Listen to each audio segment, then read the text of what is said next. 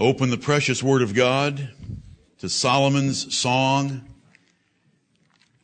the 5th chapter. The Lord Jesus Christ said to the Jews of his generation, "Search the Scriptures, for in them ye think ye have eternal life, and they are they which testify of me."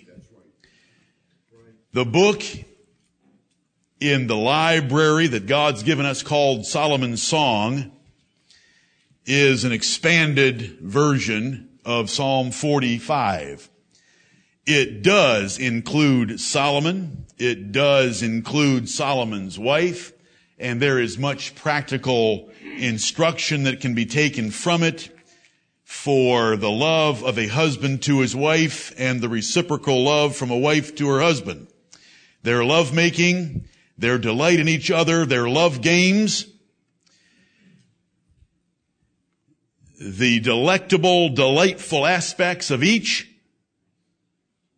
their loneliness without each other, their ravishing love for each other, and the jealousy that consumes them for each other. Jealousy is a good thing.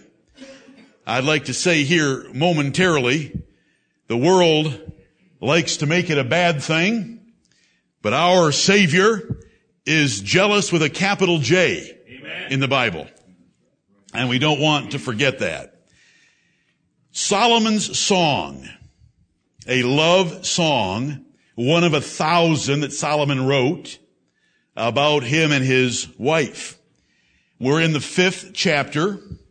In this 5th chapter, the bridegroom speaks in the first verse, and then, as it does throughout this book, it goes back and forth with the bridegroom speaking and then the bride.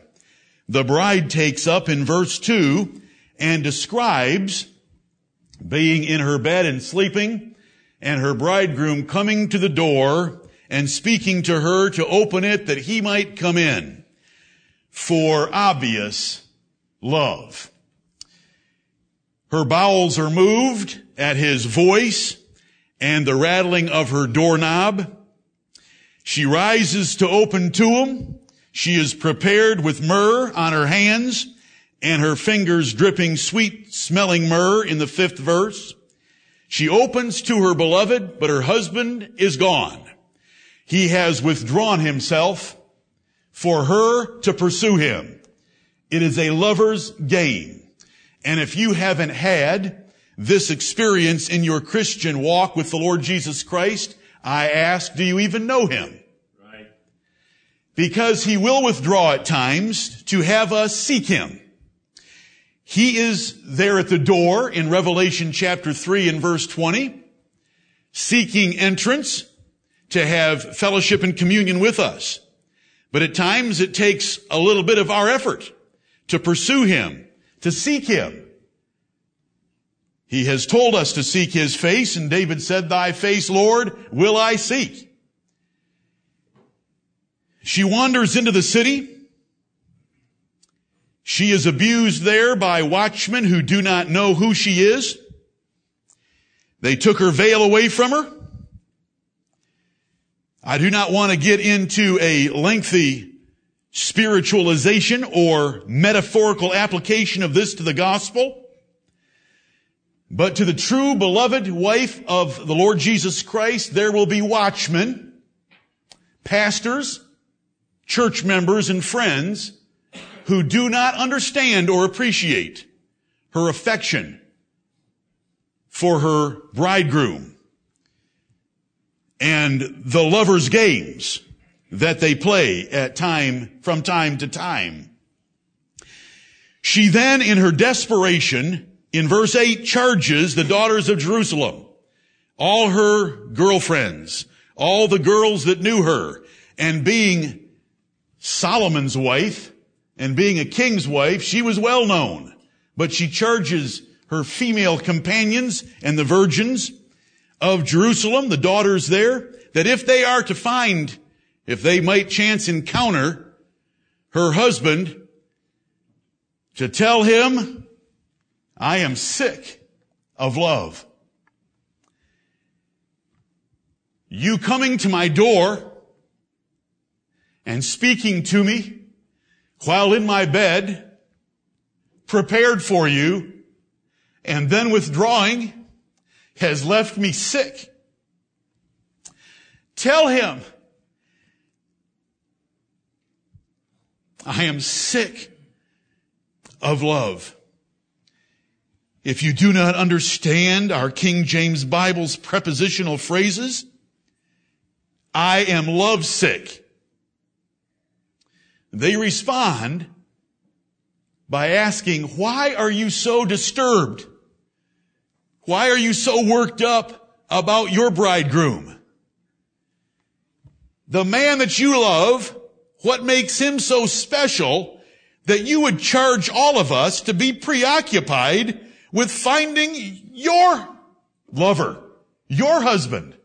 What is so special and unique about him? And she answers them. Let me read to you some other favorite verses of mine in the Bible. Verses 9 through 16 of Solomon's Song, chapter 5.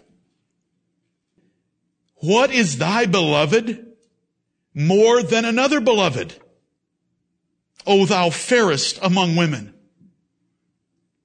What is thy beloved more than another beloved, that thou dost so charge us?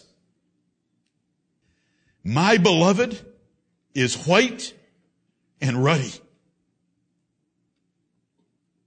the chiefest among 10,000. His head is as the most fine gold. His locks are bushy and black as a raven. His eyes are as the eyes of doves by the rivers of waters, washed with milk and fitly set. His cheeks are as a bed of spices, as sweet flowers. His lips like lilies, dropping sweet-smelling myrrh. His hands are as gold rings set with the beryl. His belly is as bright ivory overlaid with sapphires. His legs are as pillars of marble set upon sockets of fine gold. His countenance is as Lebanon, excellent as the cedars. His mouth is most sweet. Yea, he is altogether lovely. This is my beloved, and this is my friend, O daughters of Jerusalem. Amen and amen. Amen. The wife, the spouse in Solomon's song, so describes her husband. But we are not so carnally minded that we take this book in our Lord's library and limit it to only a description of a man and his wife. We see in it, by the encouragement of Psalm 45 and by the instruction of John 5:39, that all Scripture speaks of Christ. And by combining the two, and more things could be said, but I hope that that's enough for you, we see here the loving adoration of the various traits of a man that gave this bride and wife so much pleasure that she would charge the daughters of Jerusalem with a priority to find her husband. They, not appreciating her husband, ask why should they put forth such effort? What makes him so unique and special? She's happy to answer them. And she reaches a place in the 16th verse where it's as if her ability to describe runs out. Right. I think she's done quite a good job from verse 10 through verse 15. But she reaches a point where she says, yea, he is altogether lovely. Every part of him put together into the package that makes him is lovely. This is my beloved. He isn't like yours. This is my friend. He isn't like yours, O daughters of Jerusalem. Thank you for reading the 45th Psalm with me earlier this morning. I hope that you recognize it is a love song. I hope that you understand that Solomon is not there in that one. The things described of him are far too illustrious for them to apply to Solomon. And like I said earlier, he was no conquering prince. David had done all the fighting for him. He was a man of peace and gave himself to other projects than military conquest like his father David had done. Paul quoted it in Hebrews chapter 1 of the Lord Jesus Christ. Solomon marrying Pharaoh's daughter, which was his first, was no good thing. It was a wrong thing, and set his life on a course of destruction. So we don't see Solomon and Pharaoh's daughter in either place, especially in Psalm 45. I've preached on Psalm 45. I'll probably preach on it again if I live long enough, because I love it, and I hope that you will love it. And I hope that today we want to see the Lord Jesus Christ. The method that I'm going to follow, I have followed before, but I am going to blow up my method. And I don't mean to destroy it. I mean to expand it. And I've been working on that. It may take me a while to cover my new list of virtues and glories of Jesus Christ. Amen. And I hope that it will be to the profit of our church. I do not know of a more important subject to preach to you. Right. We cannot become content with mental comprehension of doctrine without a personal affection for the man Christ Jesus. We want both. But let us make sure that we love the lover of our souls. Jesus Christ has called us to fellowship. Like we see here in this 5th chapter, he is at the door. But if you neglect his offer of fellowship, if you will open to him, he will come into you and sup with you and you with him. But if you neglect him by getting too wrapped up in other things, he may withdraw. Then you must chase him down in the streets. Some will not understand your discouragement and why you are so distraught, because they may not love him equal to your love for him. You just keep pursuing him because he is the gentlest and most faithful of all lovers. He will be found. The Bible tells us so, that when we seek for him with our whole hearts, he shall be found. Is that Jeremiah 29 and the 13th verse? Thank you. I thought that you might remember that. Concluding a listing of his superior traits, she concludes that he is in every way exquisitely beautiful. The world hates the Lord Jesus Christ. Right. They want to make him the result of fornication between a Roman soldier and a Jewish prostitute. They want to make him a fornicating whoremonger with Mary Magdalene. They despise our Lord Jesus Christ, and we shall love him and defend him. When you look at Song of Solomon chapter 5, remember with me that Jesus in his humiliation in this world was not a handsome man. It tells us that in Isaiah 53. These character traits here are not of him in his humiliation, and they're not of him in his glorification, because his hair is not black and bushy. His hair is white as snow.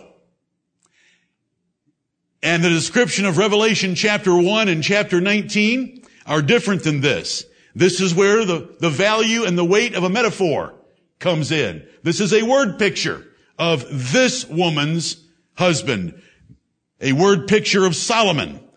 But we are looking beyond that to look at the glories and virtues and traits of Jesus Christ that make him so beautiful.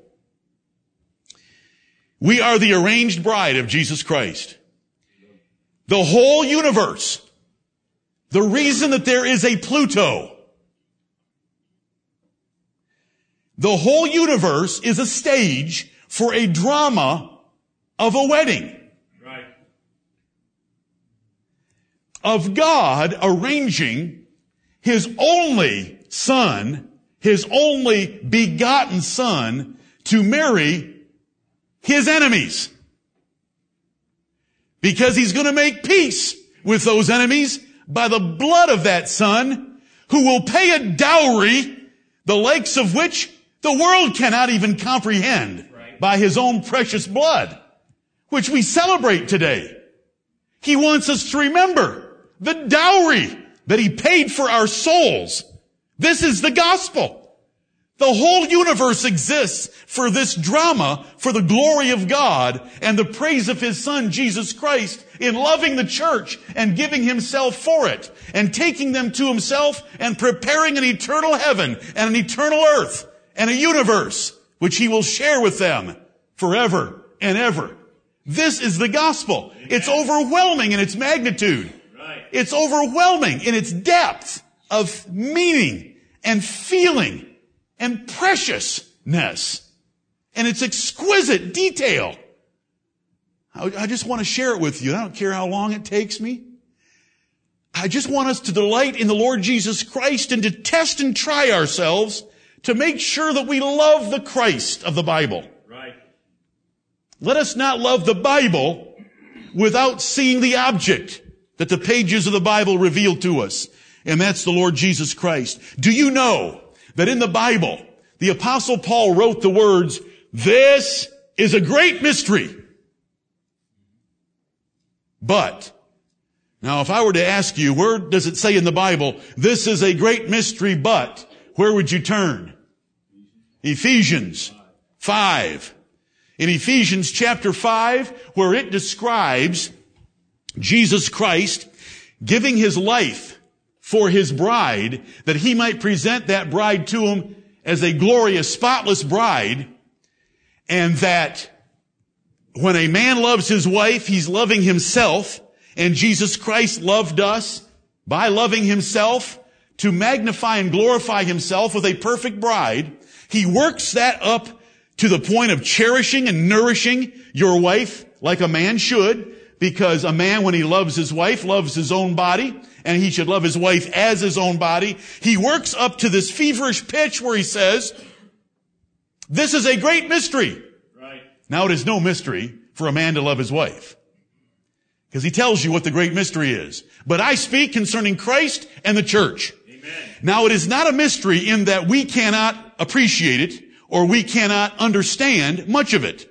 It's a great mystery in that there is no natural way for you to ever know about the greatest love relationship in the universe without the pages of Scripture and them being preached to you. Right. So today I give you a great mystery that is yours for the understanding, the taking, the appreciation, and the praise and thanksgiving for knowing that you have been loved, are loved, Amen, and shall ever be loved by the most glorious man.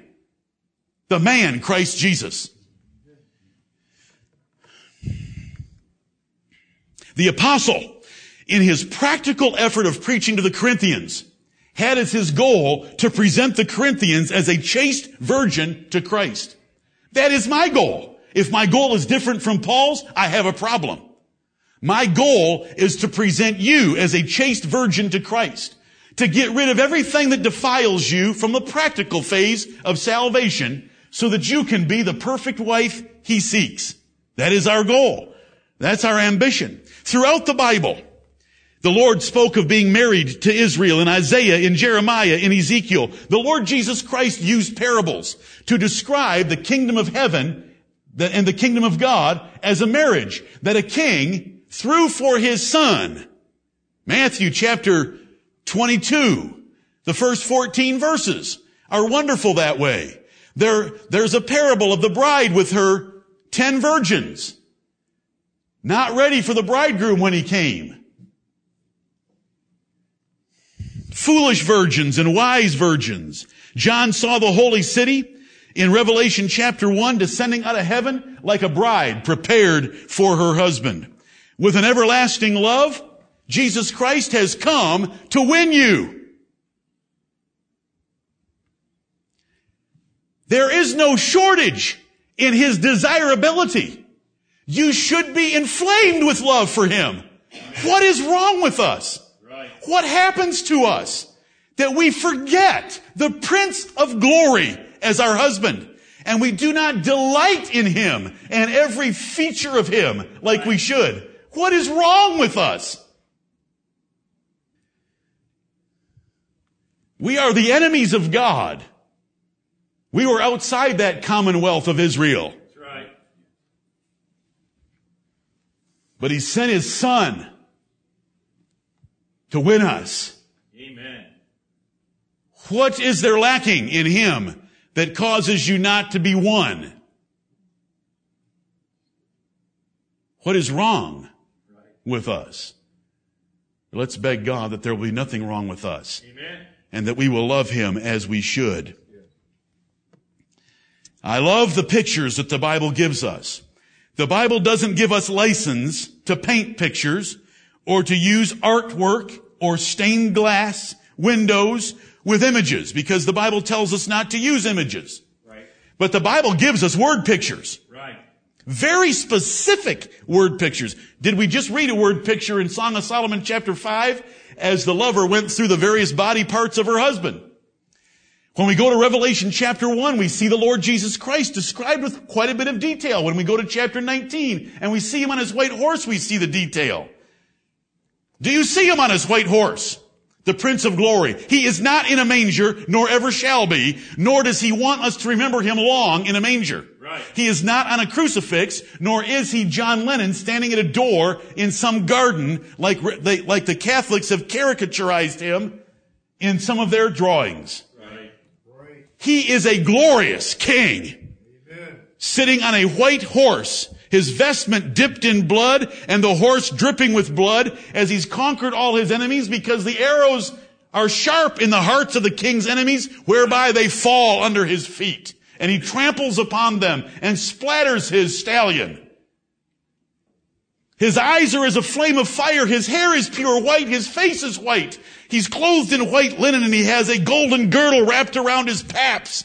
He has a name on his thigh. He is called the Word of God. He is faithful and true. He is King of Kings and Lord of Lords. Amen. Do you have that picture in your head? That's our Savior. Right. He came riding into this world and found you a wretch among his enemies that had raised up your ugly fists against him and despised his gracious kindness in creating you and giving you this world full of goodness. Right. And while he trampled upon enemies around you and splattered their blood, he reached down and with his mighty hand and arm picked you up and pulled you out of that mess and sat you behind him on his white horse and rode into glory. Amen. You say, well, I don't feel like I'm there yet. Oh, it's just going to get better. But if you understood the word pictures of Scripture, you'd already be feeling good. Right. Because it's wonderful what he's already done for us. But he's got so much more to do. Are you riding behind the Lord of glory, off to his palace, to be clothed in raiment of needlework, and to be brought with joy and gladness, to be made his bride? What is wrong with us? Let me remind you of something that I fear, that it is easy for the untaught to forget. Our Lord Jesus Christ is a man. He is God. He is Jehovah. He is Emmanuel, God with us, but he is a man. In heaven at this time, right now in heaven, there is no God to see because God is an invisible spirit. Right. You will never see God. No one has ever seen God. Right. No one can see God. That's why he's called the invisible God. Amen. But the man Christ Jesus is there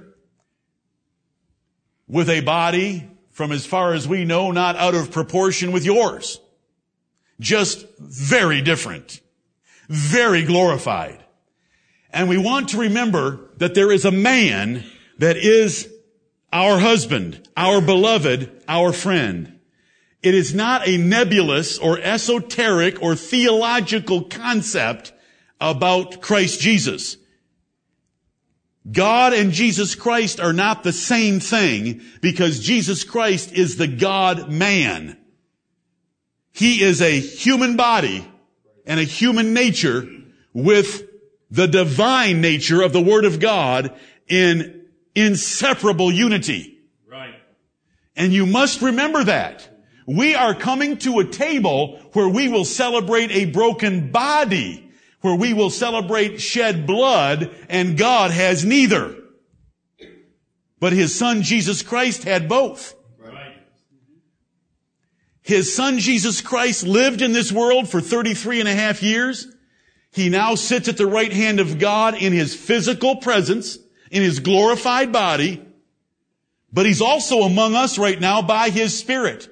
The Bible tells us he walks among his 7 golden candlesticks, referring to the complete number of his churches. And he holds in his right hand the 7 stars, referring to the complete number of his true ministers. I want you to remember that he's a man. Due to poor teaching, many confuse Jesus with God so that they do not appreciate their human Redeemer. God couldn't redeem you. He had to send his son to redeem you. There was no sacrifice that could pay for your sins until God sent his only begotten son with a body in order to redeem you. He is the man, Christ Jesus. He has every natural faculty and member that you do. He is literally, physically, biologically, legally, and really the human son of David and the son of Mary. I wish, for the sake of your affection for him, you could grasp some of the word pictures in the Bible and understand that he could be sitting in this assembly. Right. God cannot sit. He doesn't have a seat. He is an invisible spirit. But Jesus can. Jesus could be here. We will meet him. You will see his feet, which are as burning brass, in Revelation chapter 1. But do you see him now? Do you appreciate God having chosen a man from the people, born of a virgin? No biological connection to Joseph at all. Raised up to be our Redeemer, our Prince, our husband forever. Given a glorified body and he's eternal. He is the God-man, but he's a man. And I want you to remember that. Can you further see with the eye of faith that you're his bride? You're a bride this morning, loved greatly by the Lord Jesus Christ. Every wise woman and every wise father of a woman should identify and list the traits that make a great man to be a husband.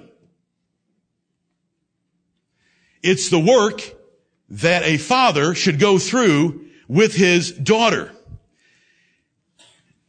Now, I have followed this plan before, and I'm going to follow it again. It's just going to be followed a lot longer and a lot farther. In the 45th Psalm, it said, "Thou art fairer than the children of men." It's describing Jesus of Nazareth. He is fairer than the children of men. So the plan that I want to pursue is to take the list of all the character traits, the glories, the virtues of a perfect man and compare them to Jesus Christ so that you can see clearly that by any measure and by every measure, Jesus Christ is perfectly and infinitely superior measure by measure by measure to any man. Right. It is amazing how much a woman can love a man in this world who is in every respect infinitely inferior to Jesus Christ, but then have trouble loving Jesus Christ. And we as men are the bride of Christ, so we must be thinking about Him and delighting in each one of these glorious traits of Him that the Bible does reveal and reveal quite plainly to us. I have gathered these over the years from surveys done of women for what they look for in a man to marry. And I have created the rest knowing what they're too foolish and ignorant to know for themselves. What makes a perfect man? And so we're going to exhaust the list of traits that make a perfect man and find out that every one we look at, the scriptures come alive by showing us Jesus Christ exceeds by an infinite measure every one of those traits. Let's take the desired traits for the perfect husband and consider them in the light of Jesus of Nazareth. You are able, you women, and we men, will delight sometimes in a man who is great, a man who has great virtues and traits. And the wives in here don't do that as well because there's no great men in here in comparison to the Lord Jesus Christ. Right. Now I need to ask you to reject all thoughts about a prospective husband or your husband, because we're not talking about natural things, we're talking about spiritual things. Behold, I tell you a great mystery. I'm speaking of Christ and His church. So forget your husband, forget the man you'd like to marry, forget all those distracting carnal thoughts that will steal this sermon from you, and think only of Christ and His love for His church, which is us. He is our beloved. He is our friend. He is our spouse. He is our lover and our husband. Please forgive me for not being able to preach this the way that it should be preached. If I knew who to put up here that could do it right, they would be here and I would be saying amen 10 times all that you have said amen because of this subject. Thou art fairer than the children of men. So let's look at the children of men and compare them to Him who is fairer.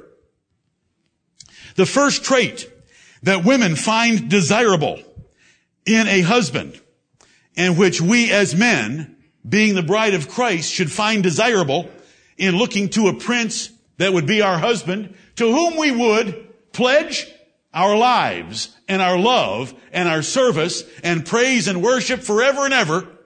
He should have some achievements. Great men have great achievements. What has a man accomplished in his life to show his abilities to care for a wife and to be famous and to be great and to make her name great because she's married to one great? Now I'm going to say it for the second time. Forget your husband. Forget any husband in this room other than the Lord Jesus Christ who's here by His Spirit. Forget anyone that you think might be your husband. Forget that. Those are all carnal and natural thoughts. They're wrong. Think along with me spiritually. Thou art fairer than the children of men. The children of men do look for a man with achievements, accomplishments, great things he's done, because that makes him famous. Every woman, every wise woman, and I'm not talking about your marriage. I'm building up to show you the Lord Jesus Christ. So can you help me follow my plan without it distracting your mind? Great men get great women. Women want to be married to a great man. It makes marriage a whole lot more exciting than being married to a lesser man. And when we come to the Word of God, What has a man accomplished in his life to show his abilities to care for a wife? Think about the Lord Jesus Christ with me for a moment. The Bible tells me that Jesus Christ created the worlds. Now that's better than inventing a toy that's sold at Toys R Us. He created the worlds. And every beautiful and unique feature of them, He created.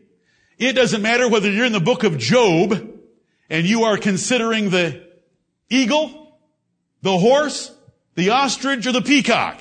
Right. Your husband designed the tail feathers of the one, the mane of another, and the pitiful brain of the third. The ostrich. Your husband did that. And he did it for you to enjoy it. And all the other animals that could be raised. The animals that are very small, that have great wisdom in them in Proverbs chapter 30. He made each of those small creatures to convey wisdom to us. And He upholds all those things by the word of His power. You say, I love a powerful man. Okay. You love a powerful man. The world says that power is the greatest aphrodisiac. Aphrodisiac is a substance that creates love for a man. You want power? He upholds all things by the word of His power. The Bible says that in the word of a king, there is power. But there's no power like this king and his word. He's your husband. Do you love him this morning? Hebrews 1 tells us that. By him all things consist. He holds together the cells of your body and their various components. Everything consists by His mighty power. Amen. We want to think about achievement. Has the Lord Jesus Christ achieved anything that should be worthy of you loving Him, adoring Him, and fantasizing, which we're going to call faith, that He is your Savior? Right. Because we're going to believe it by faith because the Bible tells us so. When women see, listen, we as the children of men are this pitiful. The quarterback of the football team in a high school gets 10 times the attention of a lineman on the football team in a high school. Because the quarterback is looked at as a more principal part of a winning football team. And it's a position where there's only one or two. And so cheerleaders and other girls see the man with the letter in the hallway who's built differently than the lineman, who gets the glory in the Friday night football games, and they love the quarterback. It's so pitiful. And so the Bible says, thou art fairer than the children of men. Right. David killed Goliath, and with that single act of heroism and courage and strength and faith, when he returned to Israel with Goliath's ugly head in one hand and Goliath's sword in the other, the women of Israel sang, Saul hath slain his thousands, but David his 10,000s.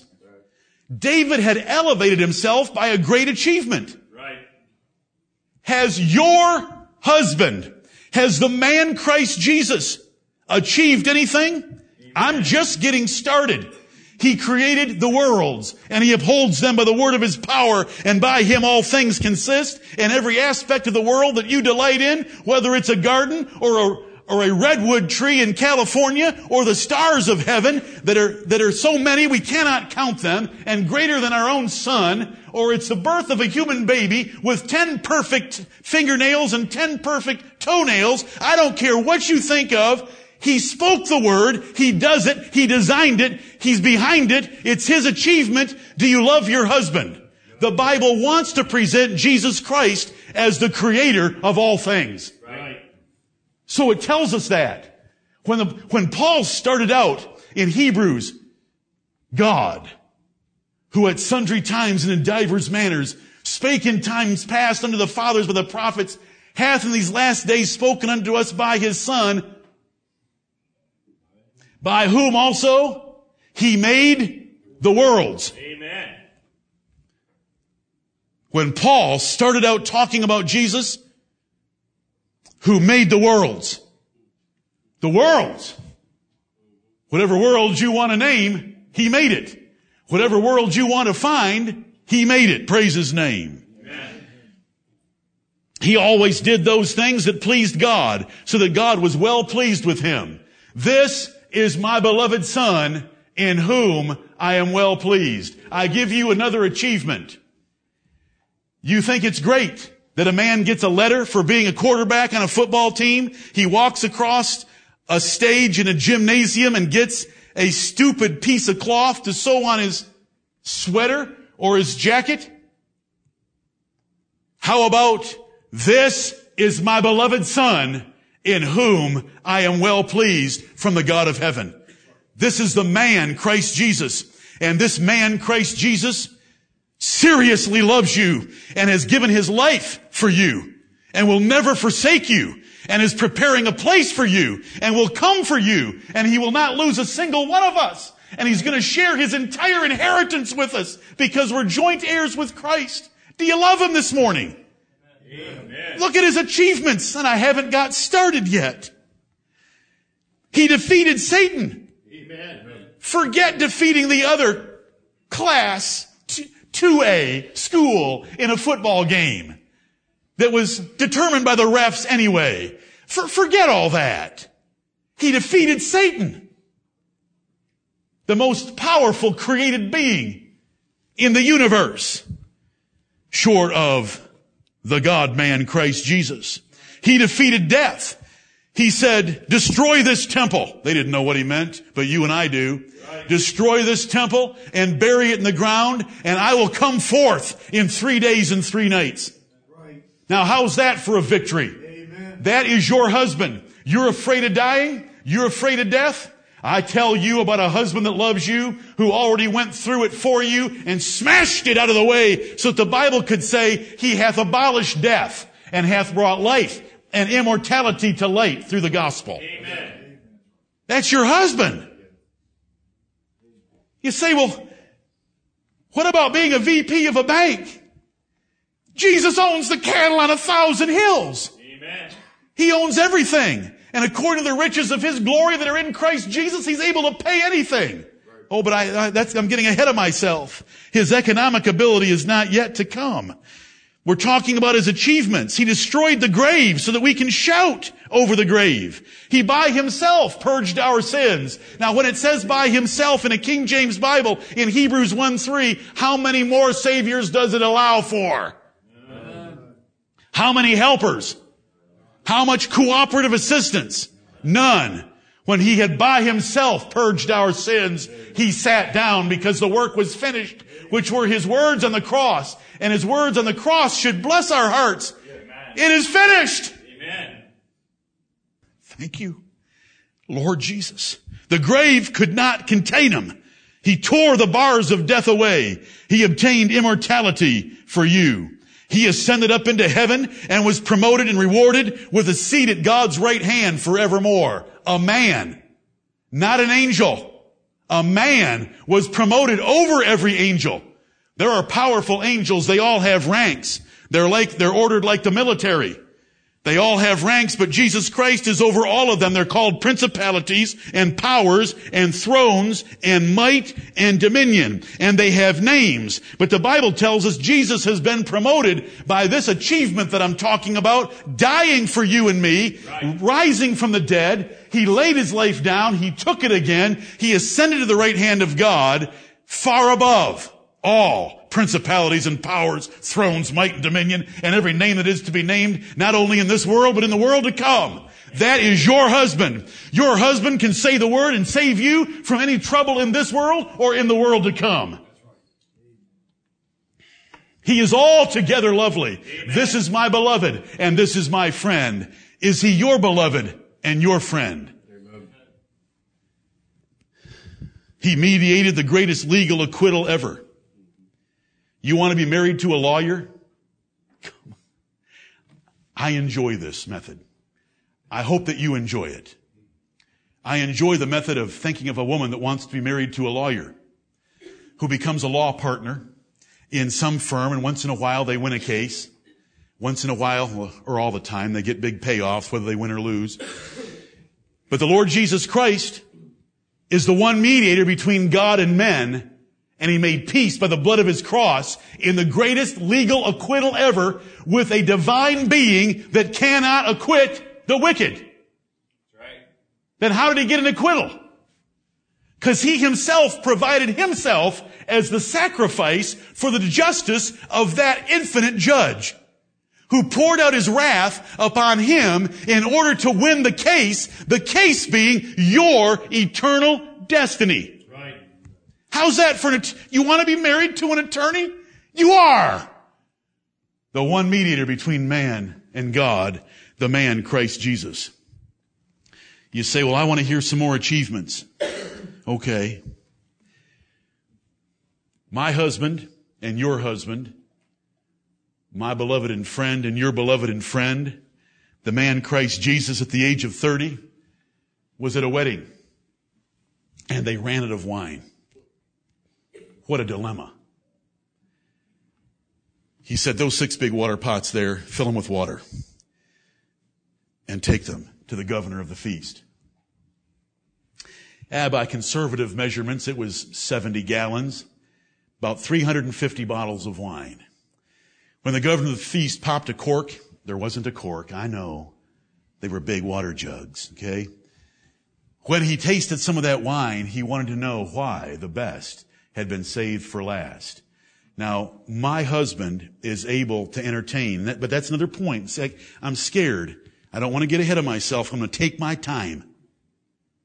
Every woman wants to marry an entertainer who can have guests over. He's charming, he's comfortable, he's relaxed, and he knows how to pay for a great dinner. Well, my husband, when he was at a wedding feast and they ran out of wine, said, bear water to the governor of the feast. And the governor said, why have we saved the best for last? We should have had the best first. Then when men are well drunk, we can give them the cheap stuff. That's my husband. Do you know him? He fed 5,000 with a small lunch. He knows how to entertain when people are hungry. They were all filled, it tells me. That means it was a buffet. They got as much as they wanted. And they had 12 baskets full left over afterwards. You never run out of food at the table of my husband. He always fixes enough. You know, he calmed great storms with his word. He could turn a great storm into a great calm by saying the words, peace, be still. And there would be a great calm. My husband, your husband, changed the Gadarene into a peaceful citizen. The man who had been chained, but chains couldn't bind him or hold him, and who lived in the cemetery, was changed into a man who put on normal clothes and sat in his right mind because of the achievements of him who is called Counselor. Do you love him? You can go to him right now by faith while I preach. You can run to him by faith and say, Counselor, my Savior, my beloved, keep changing me that I will be in my right mind always and never like the Gadarene. He's able. Right. He's done it before. He's done it with me. He can do it with you. He changed Saul of Tarsus to be Paul the Apostle. Are those some decent achievements? Amen. What is your record? You great men that are sitting before me, what is your record in the conversion of sinners? He changed Saul of Tarsus to the Apostle Paul. He won the thief on the cross at the end of his life. He took the crucifixion without threatening those who were crucifying him.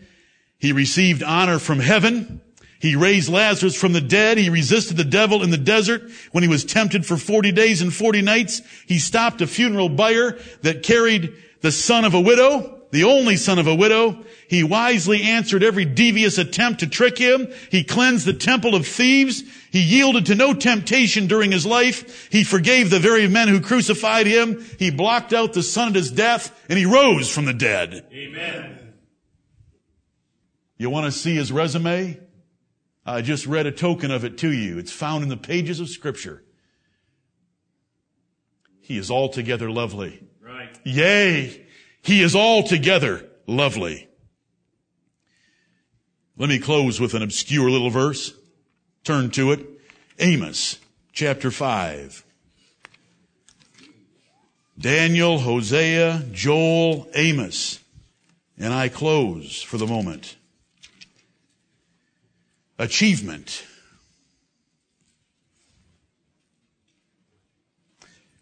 You know, we've had two princes in England. They were described as, at times, as the two most eligible men in the world. What does that mean? It means that they were the two most desirable men for a girl to get to marry them because they were princes. And even though they're puppet princes, in a great sense of the word, in that nation where the monarchy is really just for show and tell and tourist income, they were the most eligible. One's been married, the other one's still around. Prince Harry's still playing around. But it's achievement. You know, they've served, went to the best schools, got decent grades, probably helped out a little bit by their teachers.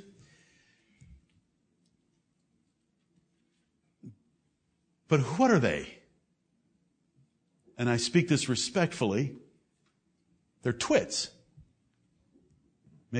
You can make twit mean whatever you want it to, compared to the Lord of glory. Right. You want to talk about achievements? I have a little verse for you that I think is amusing and wonderful in worshiping my Lord, my husband. Amos chapter 5, verse 8. Are you seeking your husband this morning? Listen to these words.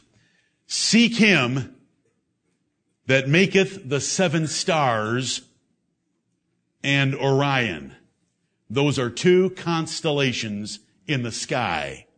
Seek him that maketh the 7 stars and Orion, and turneth the shadow of death into the morning, who makes the sun come up every morning and gets rid of the shadow of death, and maketh the day dark with night by putting that sun down so you can go to bed and sleep and get rested.